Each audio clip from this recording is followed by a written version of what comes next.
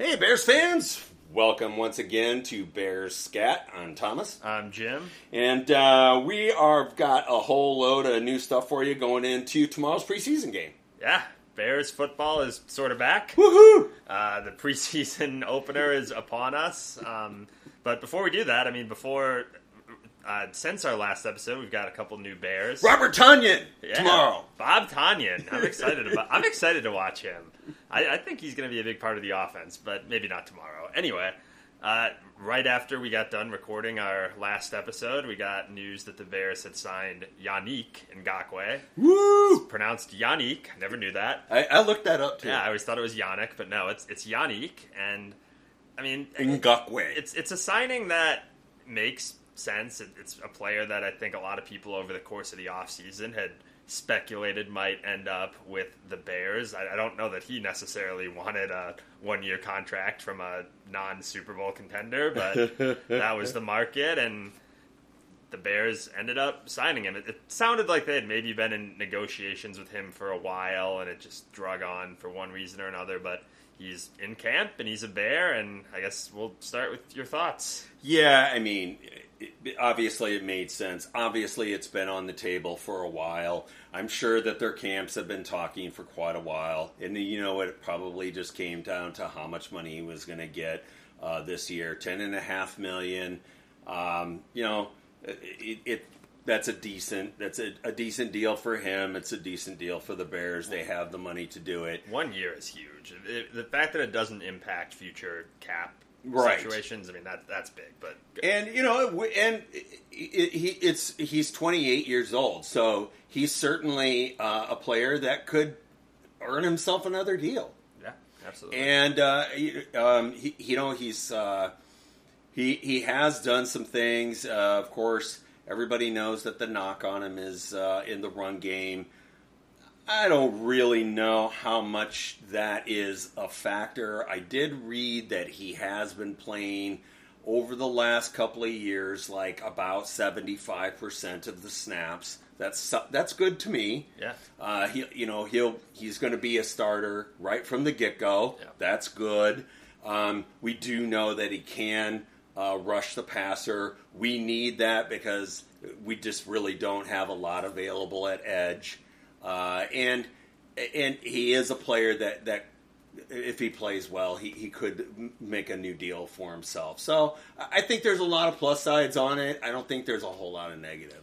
No, and it's kind of a interesting thing because, just the story with him is he's been on, 5 teams in his career? Yeah. So when you hear that and you see that the production's there, you think maybe there's more to the story, right? I mean, not having followed his career that closely, you're like, is he a locker room issue? Is he lazy? Like, why is this guy bounced around so much? Typically, teams don't let good pass rushers out of their building. And, from everything I've heard since the Bears signed him, I mean, he's known as a great teammate. Yeah. A really hard worker, which... I've heard that, too, that he's a really good presence in the locker room. Like, I've heard people around the NFL just raving over how 5 teams. How good of a leader he is and just how professional he is and his intensity and all that. So it's just like, why hasn't this guy been able to stick anywhere? And I'm sure there's a lot of reasons, and he also just has a skill set that's very conducive to bouncing around, right? I mean,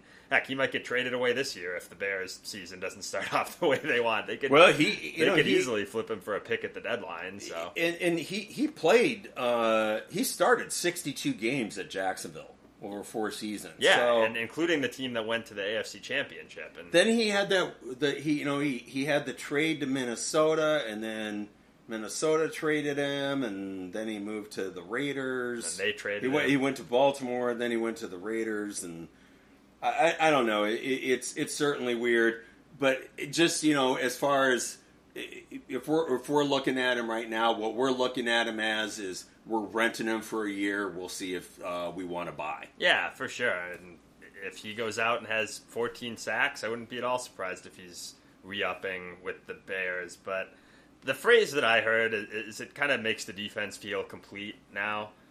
Going, before that signing, when you looked at just how the roster was shaping out, pass rush was the biggest concern almost by far. I mean, the leading sack getter last year amongst edge rushers, I think, had 2.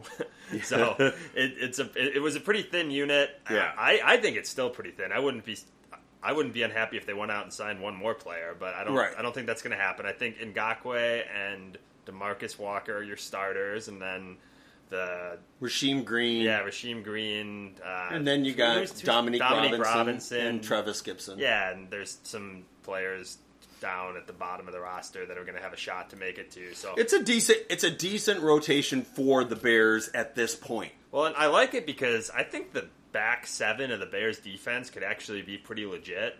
And so just having pass rushers that can make the quarterback uncomfortable and that can get that ball out maybe a second faster. I mean, when you've got some ball hawks back there and you've got playmakers in the secondary, that's just going to lead to more turnovers. So I think all around signing that makes perfect sense. It sounds like it's going to be a good addition. And like I said, worst case, the season doesn't go their way and they can flip him at the deadline and get another pick, I guess. But hopefully that doesn't happen. I hope he comes in and has a bunch of sacks and has a good year. And then we're sitting around in a few months talking about that they should be signing him to a second deal. Yeah, I mean, even if he does a repeat, his last 2 seasons, he had 10 sacks with the Raiders and then 9.5 with the Colts. So 19.5 sacks over the last 2 seasons, 24 total hurries over that time period, and 63 pressures. So he's spending some time in the backfield. And he's had at least 8 sacks every year of his career, right? Yeah. I mean, that's pretty good. It shows availability, too. So I think it's a nice addition. And he's got some connections to the Bears, too. He played for the Bears defensive line coach in Vegas, and he played for Rod Marinelli, who we know is a close friend and mentor of Matt Eberflus. So the Bears certainly know what kind of player they're getting, and I just think it's a good fit. I think it was kind of a no-brainer signing, and like you said, no downside. Yeah, and I think he's 28. The one thing about a lot of the other guys that were out there was just that they were all on the wrong side of 30. Yeah. And some of them, ended up getting bigger deals than this. I didn't see what the guy from Kansas City's deal was. Houston, I think he got $5 million, something like that. So he got Carolina. A little less, but I think he's like 33 or 34. Yeah. So I think it's overall it's a good fit, and somebody that they needed, and we can see how it goes. It didn't cost them an arm and a leg to do this deal. So no. We're also. Oh, we'll bring up Mercedes Lewis too. We did bring in Mercedes Lewis. Everybody, I'm sure, saw that. I'd like that signing too. Obviously they didn't bring him in for the passing game. They brought him in for blocking. The way I understand it, yes, he's a great locker room presence. He does have very good pass and run blocking metrics. Yeah. Having him behind, Komet and Tanyan, it doesn't seem like a bad idea to me. No, and I think it raised some eyebrows because honestly, if you had asked me when Mercedes Lewis retired, I probably would have said I don't know, 2015 or something like that. I mean, 17 years in the NFL and you know what I heard about him actually before we go into this anymore? In his 17 years in the NFL, apparently he's never once had surgery. Wow. Isn't that that's amazing. That's kind of hard to wrap your head around. Yeah. Even. I mean, the 17 years in the NFL is hard to wrap your head around. The fact that you've never required surgery is just kind of a modern miracle. But anyway, like you said, the metrics on him last year are actually pretty good. I've seen some conflicting things, but everything I've seen, on the different blocking, the blocking ratings, right? Everything I've seen has him in the top half of the league, 15 or higher in both run blocking and pass blocking. So to have a third tight end with those metrics, and that's what you're asking your third tight end to do, and just the things that people say about his presence in the locker room are kind of remarkable. I heard Stacey Dale say that he's the best leader or one of the best leaders she's ever covered in the NFL. And I've heard that Robert Tonyan kind of like stood on the table and said, "Hey, we got to sign this guy. Like, we need this guy in our locker room." So wow, nice. It's pretty crazy how respected he is in the different circles. And I heard he did an internship with Google a couple years ago. Like, just like kind of a impressive guy. Wow, that's cool. Yeah, so kind of a cool guy. I mean, I think they gave him $2 million. It's not like it's a big commitment. If he ends up kind of falling off a cliff, then it's just $2 million and you move on from it. Well, and that's part of it right there is they're not looking for him to come in and be a big addition. No. He's going to be a mostly behind the scenes guy. Like, who was the third tight end last year? Does anyone have any idea? So I think it's just a fine signing. I think if nothing else, it's just another really established veteran on a young team. And like you said, I don't think you're going to be seeing Mercedes Lewis catching a bunch of passes in the flat this year. I think he's mostly going to be out there in obvious run situations. And also there's two young tackles here, so if you need a tight end that can give one of them some help in obvious passing downs, Mercedes Lewis can do that. So that is what he is supposed to be really good at. Yeah, and I think I saw top 10. They do need that. Oh, for sure. I mean, like, we can get into it more, but yeah, I mean, we don't know if either of these tackles are going to be any good this year. So having an additional blocker that actually grades out really well, I think it just kind of sounds funny when you hear they signed a 39-year-old tight end because, I mean, nobody really plays in the NFL to the age of 39 except for quarterbacks and punters and kickers, but it seems like he's just kind of an outlier, and I don't really have any problems with them bringing him in, especially on a one-year contract for $2 million. Right. So what? I noticed it's interesting. All that time, he's only played for 2 teams. I know. How about that? That's impressive. Like, imagine playing for Jacksonville for what? 12 years. Yeah, I mean, that's 12 years in a really bad organization. What was he on the first roster there? I heard Cole Kmet say that he was that his first ever football card was Mercedes. Nice. Like, isn't that just something else? And it's not like Cole Kmet's... Oh, how I hope that's true. It's not like Cole Kmet's like a first-year player. He's already been in the league for, 3 years now. It's just kind of a really cool story, actually, if you think about it. And if Mercedes Lewis wants to keep playing until he's 40, then, more power to him. But, yeah, I think those are the two. That's the two big pieces of news since the last time we recorded. Should we move into talking about the preseason game? Yeah. It's finally here, preseason 1. And, of course, the biggest news is that Fields will be out there. Yeah, and before we even do any of this, I hate preseason football. I just a lot of times think it's a bit of a waste of everyone's time. I mean, in my experience, there's really 2 things that can happen in the preseason that matter, and they're both bad. One of them is players get injured. It happens every year, and the other thing that can sometimes matter is sometimes you can just see a player that just clearly just sucks out loud. Yeah. That's like the Orlando Pace situation, or like Shea McClellan at middle linebacker, where you're like watching the game and you're like, we have done something horribly wrong here. But absent those 2 very negative extremes, I think most of it good, bad, indifferent. I typically just kind of flush it down the toilet and just move on from it pretty quickly. Is that typically how you approach it? Yeah, I mean, and we poke fun, but the part you're right on is mostly if you're noticing something that's not good, and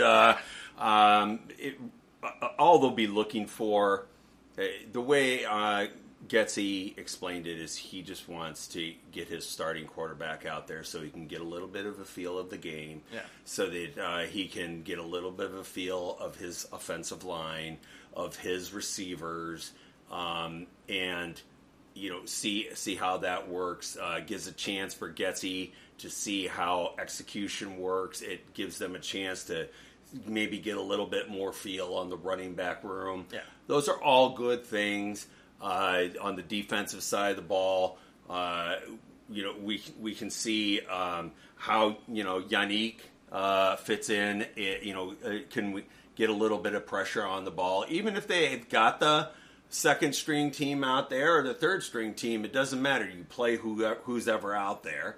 And when you're out there, what you want to see is a productive play. So yeah, exactly. And I think to your point on the offense is definitely a good one where I definitely see the value in getting live reps. I mean, there's different philosophies, and I don't know which one's right or wrong. I mean, Sean McVay, one of the best coaches in the NFL, he doesn't play anybody in the preseason. But right. Andy Reid plays Pat Mahomes. Like, Mahomes is playing in the first preseason game. So different coaches have different opinions. I'm, sure that they're both somewhat right and somewhat wrong, but yeah. If there was a definitive, everybody would do it that way. Right. So yeah, Fields is going to be out there at least for a bit of time. We don't know how much he's going to play. I'm sure they're going to be pretty smart about it. I can't imagine they're going to be dialing up designed runs or any other No, it'll be as vanilla as it comes. Yeah, probably a lot of handoffs, maybe a couple of short passes. I'm sure they're going to want him to just avoid getting hit at all costs. Like, hey, if the first read's not there, just throw it away. It's preseason, right? But you're looking for basic things, clean snaps, hopefully no pre-snap penalties. I know Darnell Wright, it sounds like, has been having some issues with false starts in camp, so that's something you watch out for, and you just kind of want to see the smooth operation. That comes from experience. Yeah, absolutely, and that's the benefit of having those guys out there. I wouldn't be surprised if the two tackles are out there, even with the second strings, just to get them more reps and to kind of get them comfortable playing other NFL players, even though a lot of them will be backups. And along with that, in that same vein, is you've got to get those. We joke about the backup guys. Well, those backup guys, you got to get them out there so you can figure out which ones are the backups, right? Yeah, and because at some point you're going to have to replace somebody that you're not expecting to replace. For sure, and there's actually some interesting position battles going on, or roster battles. Maybe. Yes. I mean, this thing, I feel like the last couple of years, the roster's been so bad that even the starters suck. And so, then you're just I really don't want to be watching these backups out there in these preseason games. But this year, I mean, there is some legitimate roster competition. There is some, you can see that they're building depth, right? And so, watching Noah Sewell versus Jack Sanborn, watching some of these young defensive backs, whether it be Tyreek Stevenson or Terrell Smith, who I actually don't think is going to play in this game, but just most of the guys on here I've never heard of, and the ones I have are way past their prime. Wasn't sure where you were going with that one. On that note, right? So the Bears' last practice before the game was yesterday, so that would be Thursday. And here's a list of the players that didn't practice. Typically, if you didn't practice, that means you're not going to play. So okay, and that's all the time we have for today's show. So that includes Chase Claypool, Nate Davis, Jaquan Brisker, Tremaine Edmonds, DeMarcus Walker, Terrell Smith, Lucas Patrick, Travis Homer, Nathan Peterman, Dylan Cole, Josh Blackwell. So I can't imagine we'll be seeing any of them. I don't know if we'll see Ngakoue. I'm guessing you won't see Mercedes Lewis, right? So I'm sure there's going to be a fair number of veterans that don't even dress tomorrow, and that's fine. I mean, that's not who this is for. You mostly want to see reps from the young guys. On that list, I mean, a couple things that stand out. I mean, you're down to your third string right guard already. So yeah. I think that's going to be Ja'Tyre Carter. So yeah. Hopefully that's not the case when you get to week one, but it seems like he'll be running with the first string. The Claypool injury is definitely a bummer. Hopefully that one's not serious, but I don't think you need anything from him in the preseason. Yeah. Is there anybody else on that list that you're overly concerned about? Or well, I mean, the way I approach preseason is that people come in and out of the lineup all the time. Last year, the whole thing, the whole drama happened with Roquan. He was out there week one. We had the whole drama with Tevin Jenkins last year. Once he was fully, he had a real injury. Once that got taken care of, he was out there. Yep. So I think it's a good thing that we're going into the second season of the current coaching regime. Yes, yeah. I'm happy about that. Predominantly. These players, this roster is familiar with him or they're brand new to the NFL. And, so we're getting the same people saying the same things to the same group.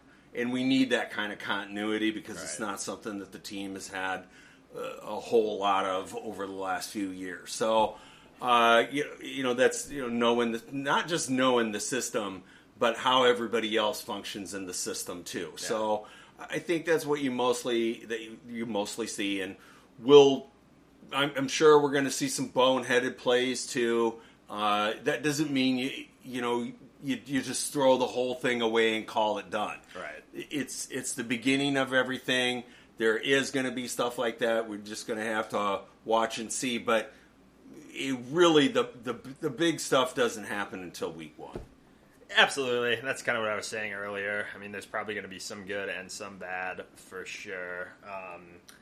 I think just a big part of what this preseason is just kind of actually practicing the mechanics of getting through a game, right? And that's on the coaching staff too. I mean, the coaches have to practice their process for reviewing plays, absolutely, and calling timeouts. It's preseason for them too. Absolutely, and this is a young team too. I mean, the idea is that a lot of these starters are going to be here for a while. It's not like you've got a bunch of veterans that are going to be finding new homes after this year. I mean, the idea is for this core to be here for 3, 4, 5 years, and then supplemented with more talent along the way. So, like you said, I mean, a big part of it is just learning the scheme, and just kind of getting through the process of playing and coaching an NFL game. So, I'm obviously going to watch it. I think most Bears fans will watch at least part of it, and you hope for no injuries above all else, right? I mean, if a player gets hurt in the preseason, that just kind of makes you sick to your stomach a little bit. So yeah.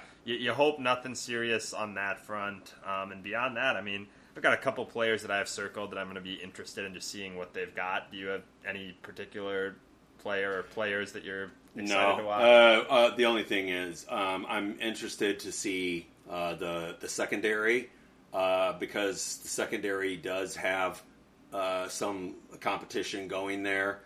I mean, other than the obvious, Jalen Johnson is your one solid starter, and everybody else is filling from there. Also the interior of the defensive line, I think that will be interesting to see how that works. Yeah. A lot of talk about Gervonta Davis. I've seen several comments from players about how big he is. Who's this? No, Dexter? Gervonta Dexter. Gervon Dexter. Yeah. There you go. He's, I guess he's just huge in real life. Yeah. But the other one is the only concern so far is Nate Davis. Yeah, and he's obviously not going to play. I don't think he's actually done a padded practice yet. And this is the annoying thing with the Matt Eberflus policy of not talking about injuries because it just makes... Well, that's all the coaches. I know, but it just makes everyone speculate. All you got to say is, he's got a tweak. He's going to be out another week. He'll be fine. That's all you have to say. I mean, he's come out and say that... He said that Edmonds and Walker aren't going to miss the start of the season. They're just dealing with some minor day-to-day stuff. So I guess when you're talking about Nate Davis, the fact that he hasn't said that, does that mean the opener is in jeopardy for him? And it's just annoying because maybe that's not right, but we have no idea. So it just causes everybody to assume the worst, especially when it's the Bears, because we've been down this road so many times where a guy's just not there. Oh, he's out for the year. It's just well, what the heck? But I don't know. I think with Davis, when you hear how the beat reporters that are there every day talk about him, it doesn't seem like there's a ton of concern. It seems like maybe he's kind of taken the veteran, let's ease into training camp strategy, and he's maybe just kind of has something minor, and he's just kind of using that to not practice in the early part of camp. Or I hope so. I hope so too, and that would line up with what I talked about last week, where it sounds like he's just got a reputation of someone that doesn't really like to practice all that much. Yeah. Which is honestly not something I've ever heard said about an NFL player. I mean, obviously most guys I'm sure don't like practice. Yeah. But I've never heard anybody with the reputation of like, yeah, this guy's just not gonna practice. Oh, the one I immediately comes to mind to me is Randy Moss. Okay, but you know what? Randy Moss was a Hall of Fame player, all wide receiver. Everybody knew that he was special as soon as he touched the field. Yeah, he wasn't Nate Davis, random right guard that was picked up in free agency. So, pretty big discrepancy between those two players as far as level of play goes. It does concern me a bit. Because I am a person that believes firmly in having the same starting five at your offensive line. I think that is huge when it comes to the overall play of the offense and your quarterback. And having to switch guys in and out of there stunts everything. Yeah. So they specifically targeted him. They gave Davis the deal and called up Tevin Jenkins 5 minutes after they did it and said, go ahead and start getting ready to play on the left side. Which Jenkins himself said, you know what, that was cool because I was able to get a head start on working on everything on being on the left side. And now suddenly we're not, is this going to flow over into the regular season? Yeah, you hope not. I mean, we just don't know with him, and I just am assuming the best when we're talking about Davis. I hope it's not a serious injury. I think if it was something where week 1 was in jeopardy, based on what Eberflus has told us, we would know. I would hope so, but it's going back to what you were just saying, The coaches always got to play this mind game. Everything's a state secret. Yeah, and as fans, it gets old because I agree with you. All they have to do is say, we'll be looking for him to get back on the field as soon as possible. But that could be a few weeks. That could be a few days. That could be tomorrow.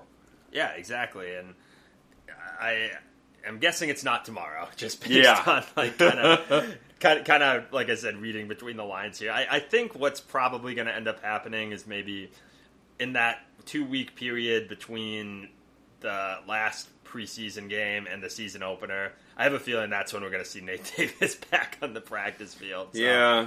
I don't know. It's just kind of weird that a guy who's in his 4th year that is like known as a good player, but isn't like a perennial Pro Bowl or anything, is just kind of like got this reputation of, I'm just kind of not going to practice. I mean, I guess good for him if that's really what's going on, but like you said, I mean, you expect that out of Randy Moss or he's Hall of almost Famers, right? Yeah, he's almost 27. And what I was reading about him is, he missed 3 games last year, and he missed 5 games last year, and he missed 2 games in 2021. He played a full slate in 2020, and then he missed 4 games in 2019. Yeah. That is not a great track record. No. So I'm hoping that is not, a sign of things to come. Yeah, exactly. And I made a comment along these lines last week, but it just doesn't really line up with pretty much every other signing they've made. Yeah. Like what have they looked for in every other free agent? Like football guy, team captain, hard worker, great locker room presence. And I'm not saying Davis isn't a great locker room, I don't know. But like available, right? Like doesn't miss games typically. Like think about Tremaine Edmonds and TJ Edwards. Yeah, track record of being on the field. So yeah, it's just kind of weird. And I don't know if like maybe because Davis has this reputation, maybe he would normally be worth a couple $1 million more. So they saw it as an opportunity to say, hey, we can get a good player in here at a bit of a discount because of some work ethic concerns. It's just weird. We're going to see how it plays out. I'm not assuming the worst yet, and they do have some depth at interior line, so we're going to monitor this. I think, being down to the third string already is kind of concerning, but we don't know what Patrick's injury is either, and I assume that one's not overly serious either. But yeah, it's just, gosh, I hope not. This is gonna be something that we're gonna have to monitor and talk about until Nate Davis is back out on the field. Yeah. So. And I was commenting there on Patrick, because he missed everything last year essentially. Yeah. So you would hope that he, and with all that time off last year in the off season, that he would come back and be really ready to go. But whatever they do get put in on the offensive line from week one, I'm hoping that we see that group primarily stay on the field, because having that same starting five is conducive to the team playing better overall. Yeah, and the 100%. the more changes you have, the more it hurts the offense overall. Well, it's just the reality of it. It's not like teams have qualified backups at every position on the line. I mean, right. Heck, most teams don't even have 5 starters that they really want out there. Like, offensive line play is just one of those things that over the years seems like it's gotten worse and worse, and I think that's just because they don't practice as much anymore. I mean, it's not like 20 years ago when they were doing 2-a-days and they were hitting each other in practice every day. I mean, it's all collectively bargained now that your practices really can't be that physical, and it's hard to practice offensive line when you can't really hit at full speed. So that's true. It's just one of those things where the quality of play has gotten worse, and I mean, if you're dipping into your backups, you're already at a bad spot, and if you've got to be dipping in, 3, 4, 5 spots, then you end up with some players out there that can look really bad. So I don't know. Like you said, I mean, continuity is always the goal. I have concerns just at both guard spots and at center too. Mm-hmm. So yeah, it's gonna be that's kind of the thing with the offensive line in general, is we've all kind of been talking like it's a given that the line's gonna be a huge upgrade this year, and it very well might be, but I mean, a couple injuries on the interior could derail that, as could, I mean, we don't know if either of these tackles is gonna is going to be any good this year. I mean, Darnell Wright, I think, is probably going to have a really good career, but he could struggle. He's a rookie. I mean, yeah. The comp that I always talk about with him is go look at Andrew Thomas, the tackle on the Giants. That was, I think, the 4th overall pick 4 years ago. He went to Georgia, really, highly graded prospect.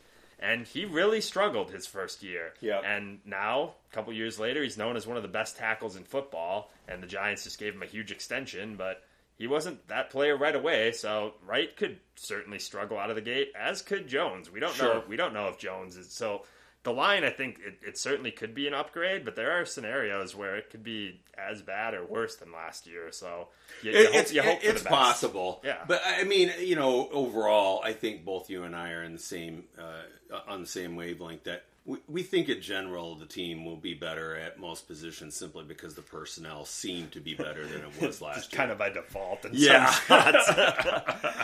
Yeah. Let's not kid anybody. Last year, the roster was as bare bones as it got. So yeah, and I think, I mean, I wouldn't hate, especially at offensive tackle, seeing those guys get a lot of reps in the first game, and you're just looking for kind of just run-of-the-mill competence, right? Like no false starts. Hopefully no one's getting run over. Yeah. No one's like clearly just looking out of their element out there. So yeah, I mean, that's really all I've got on the first game. And above all else, hopefully nobody gets hurt. Yeah, it just come out, execute a few plays.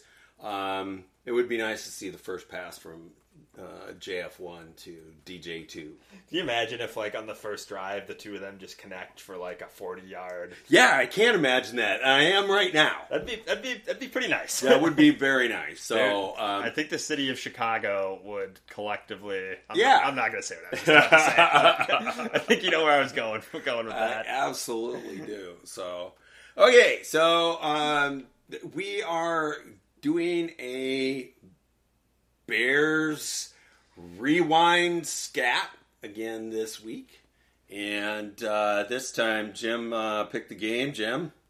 Yeah, so last week we went back and rewatched Bears-Dolphins. This week we're going to do that again. Tom and I both had some fun with it, and the game that we went back and rewatched was Bears-Vikings up at the Dome.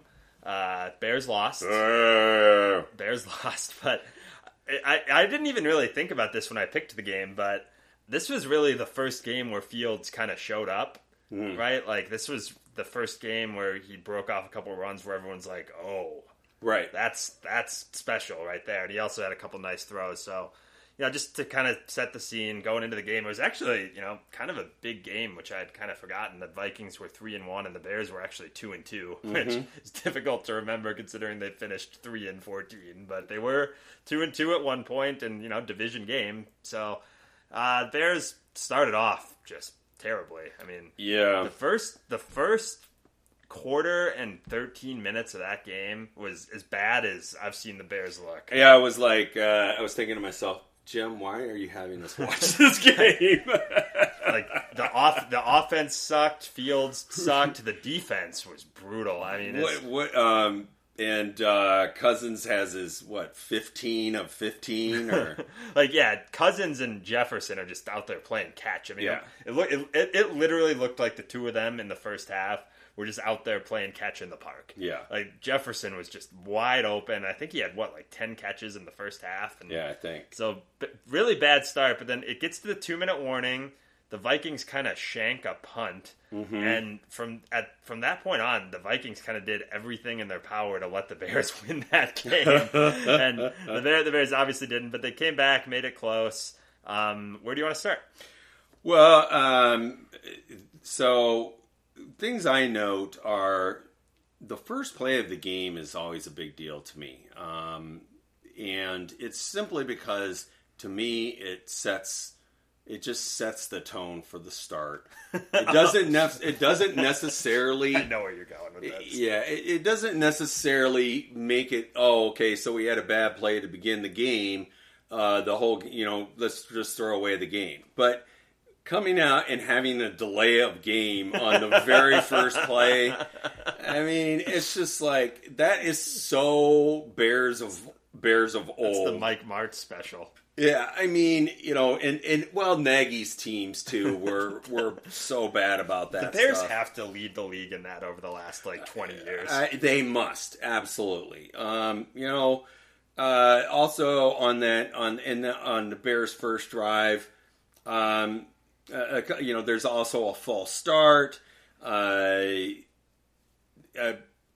the play where it's the third or fourth play. Fields passes down to Mooney in the end zone. Yeah.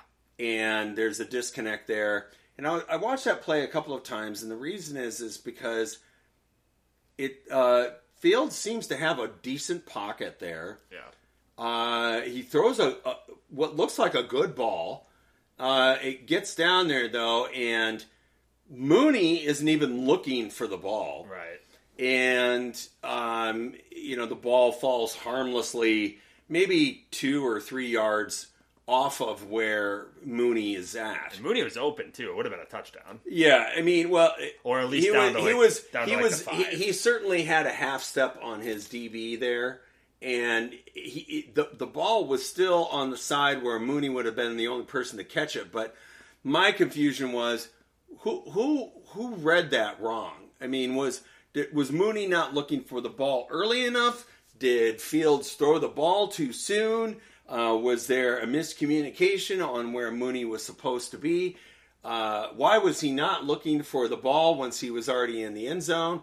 It was just like, I understand that they're going to have plays. I mean, it was week 5, right?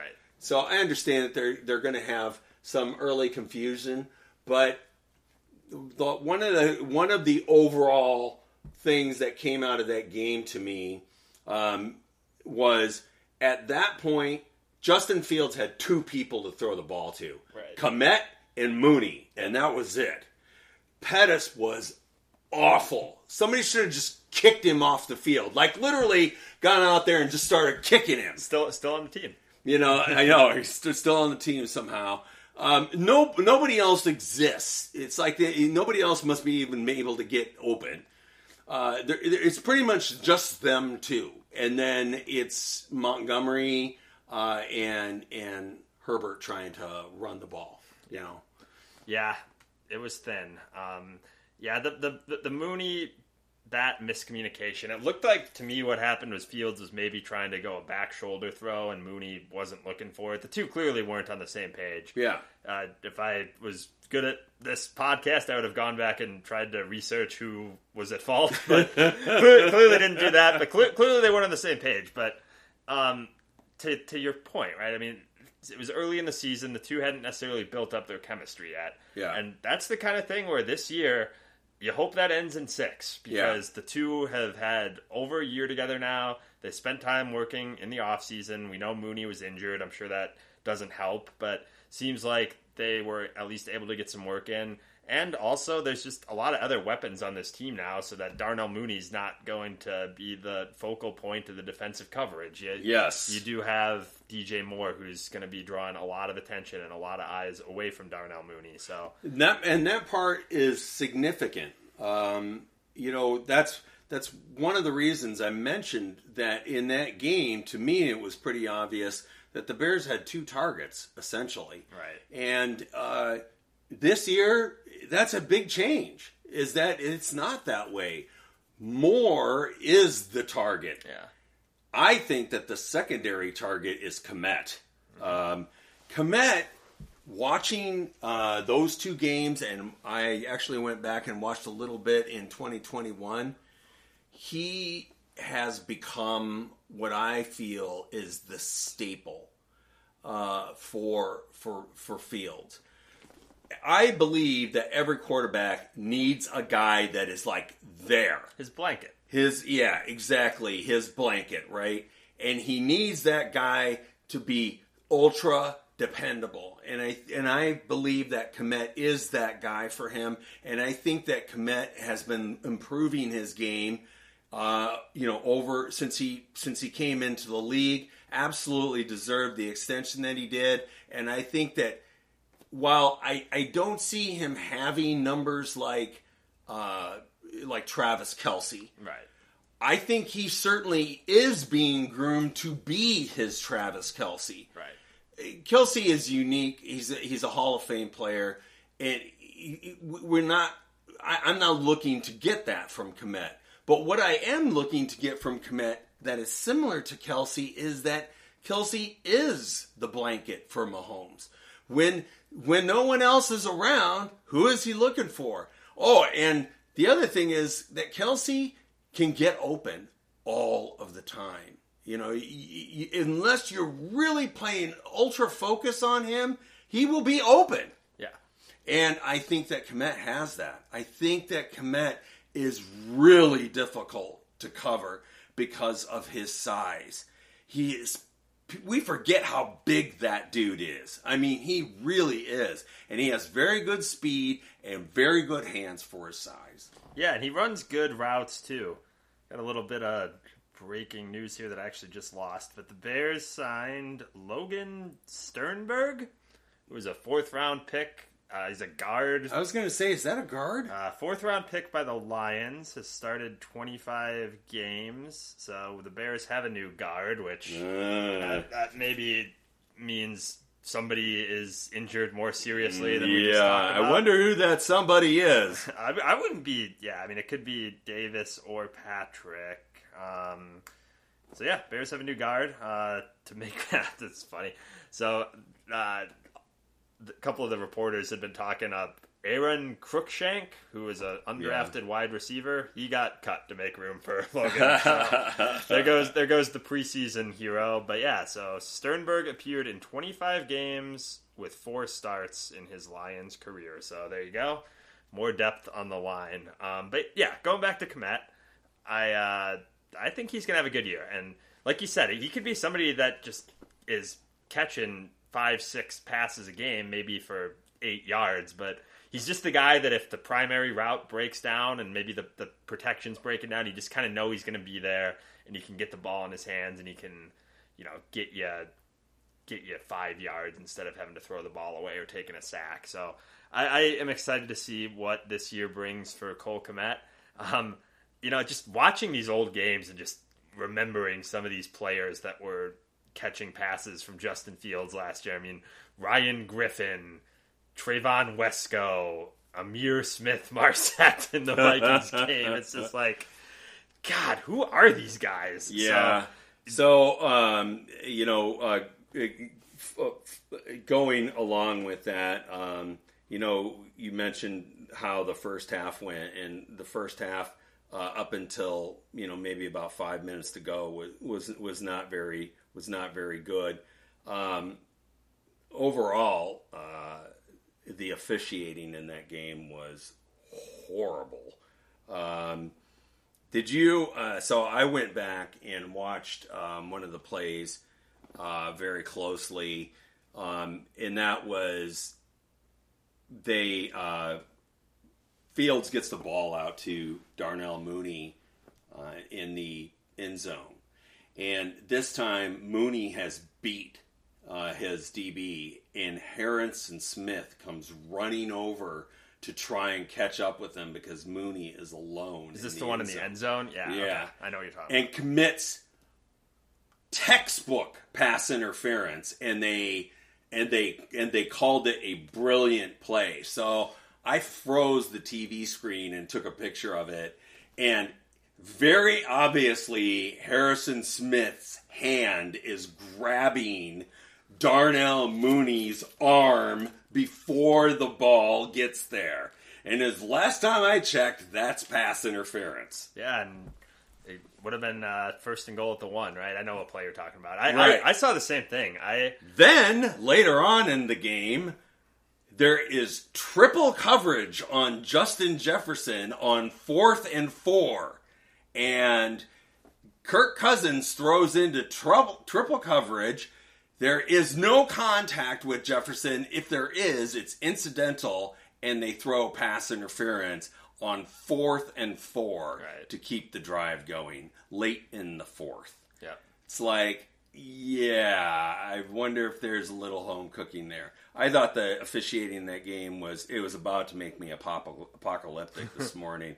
I really wanted to kill somebody watching some of that stuff. NFL officiating does have that effect. Yeah, it was so bad. It was awful. Like it really goes to show just how bulletproof the NFL is, because the fact that the officiating. The quality of the officiating and the fact that they just refuse to do anything to fix it. I mean, look at where his hand is. Yeah, I mean, it's crazy. It's grabbing his arm, and the ball isn't there yet. I know. So, that's pass interference. Plus, there was also, some positives. I did see some good pressure by our defensive line, our front seven against the Vikings. I was actually surprised at how not really great the Vikings' offensive line looked in that game.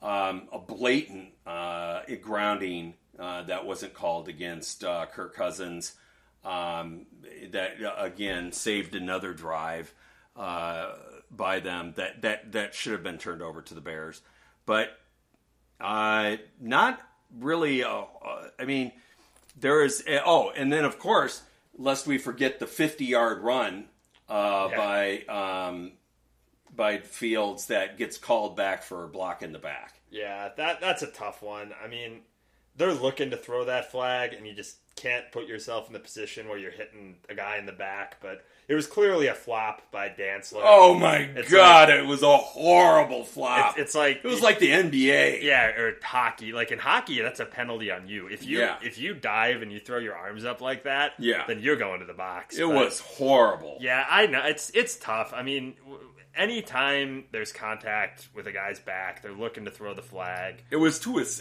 in my opinion, was on his side, but yeah, it was kind of. It was definitely soft. You could have let it go. That was, I think, the first big run by Fields last year, right? Like big long touchdown run where you're just kind of where it looks like he's like we said last week, Devin Hester returning the punt. Yeah. Like, it's just a thing of beauty, and yeah, to have it called back is brutal. I mean, poor Amir Smith-Marset, man. Like, that's a rough game for that kid. And so, a couple of other things that I wanted to point out that we won't have to deal with last year that we had to deal with this year, and that one of them was, like I said, it was really obvious that Fields' go-to guys were Kmet and Mooney, and his number 3 was Pettis, which was not good. Pettis had 2 huge drops in that game, so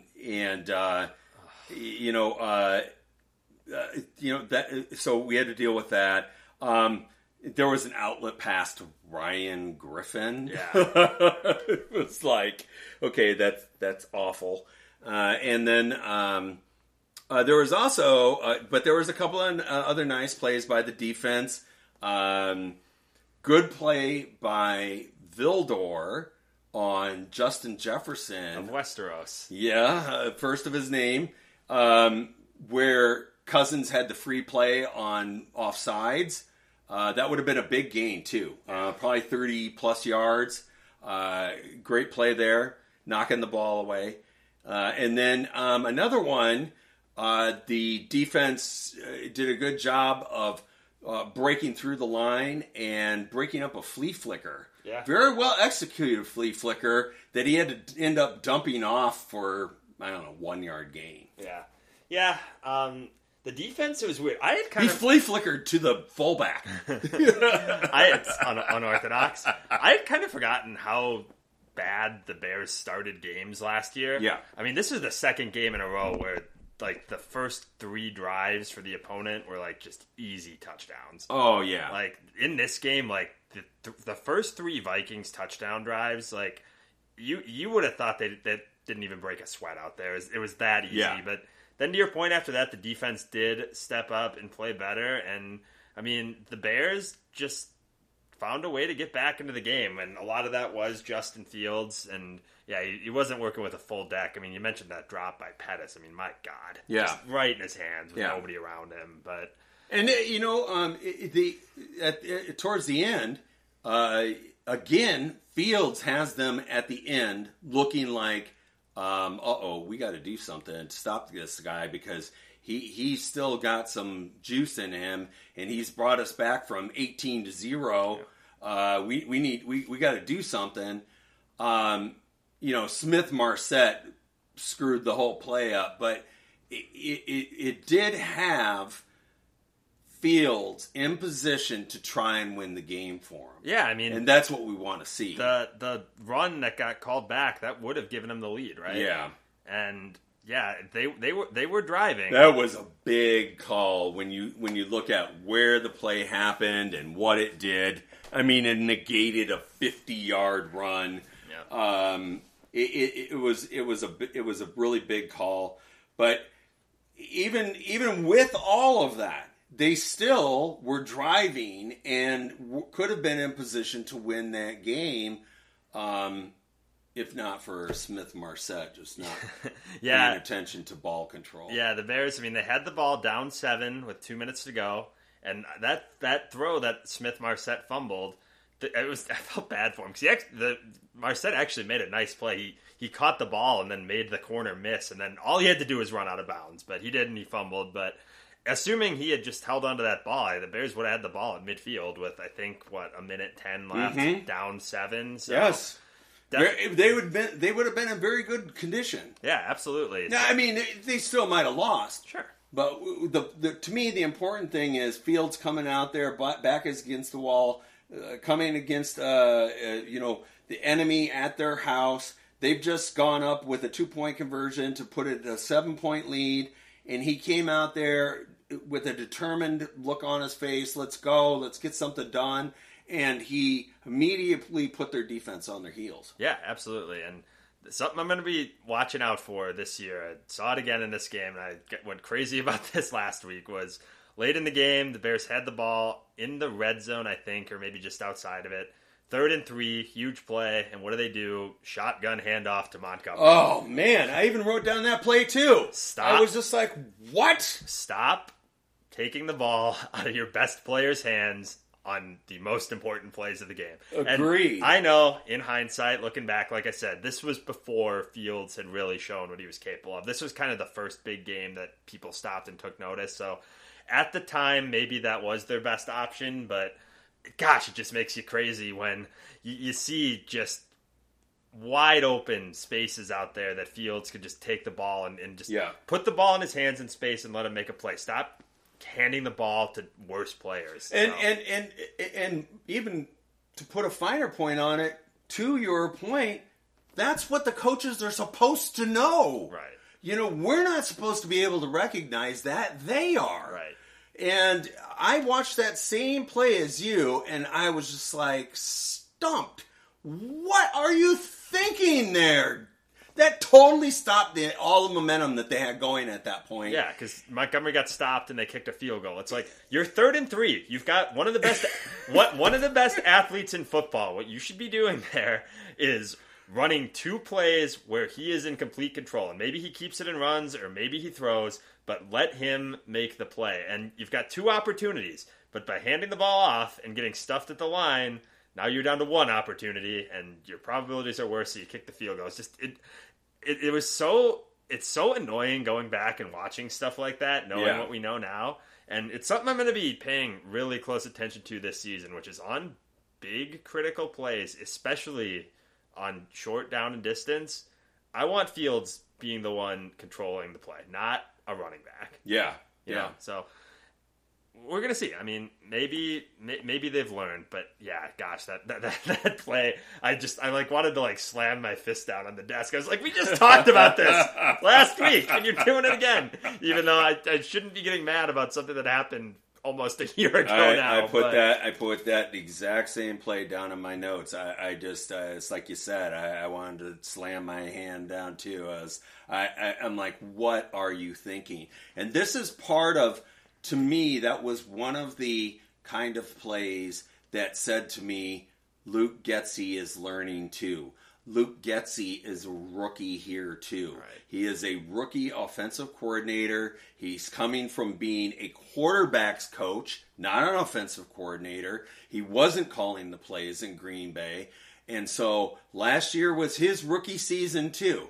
It was a rookie season for the whole coaching staff as a whole, but it's more focused on Getsy because Getsy's the man behind the man. Right. And we need him to have a 100% clear and concise rapport with number 1 when he's on the field. And like you said, recognizing in those situations that he has to give the ball to the best player on the field. Yeah, he's on the hot seat this year a little bit, not in the sense that he's going to get fired, but there's a lot of talent on this offense. If it doesn't go well, I mean, I 100% agree with you.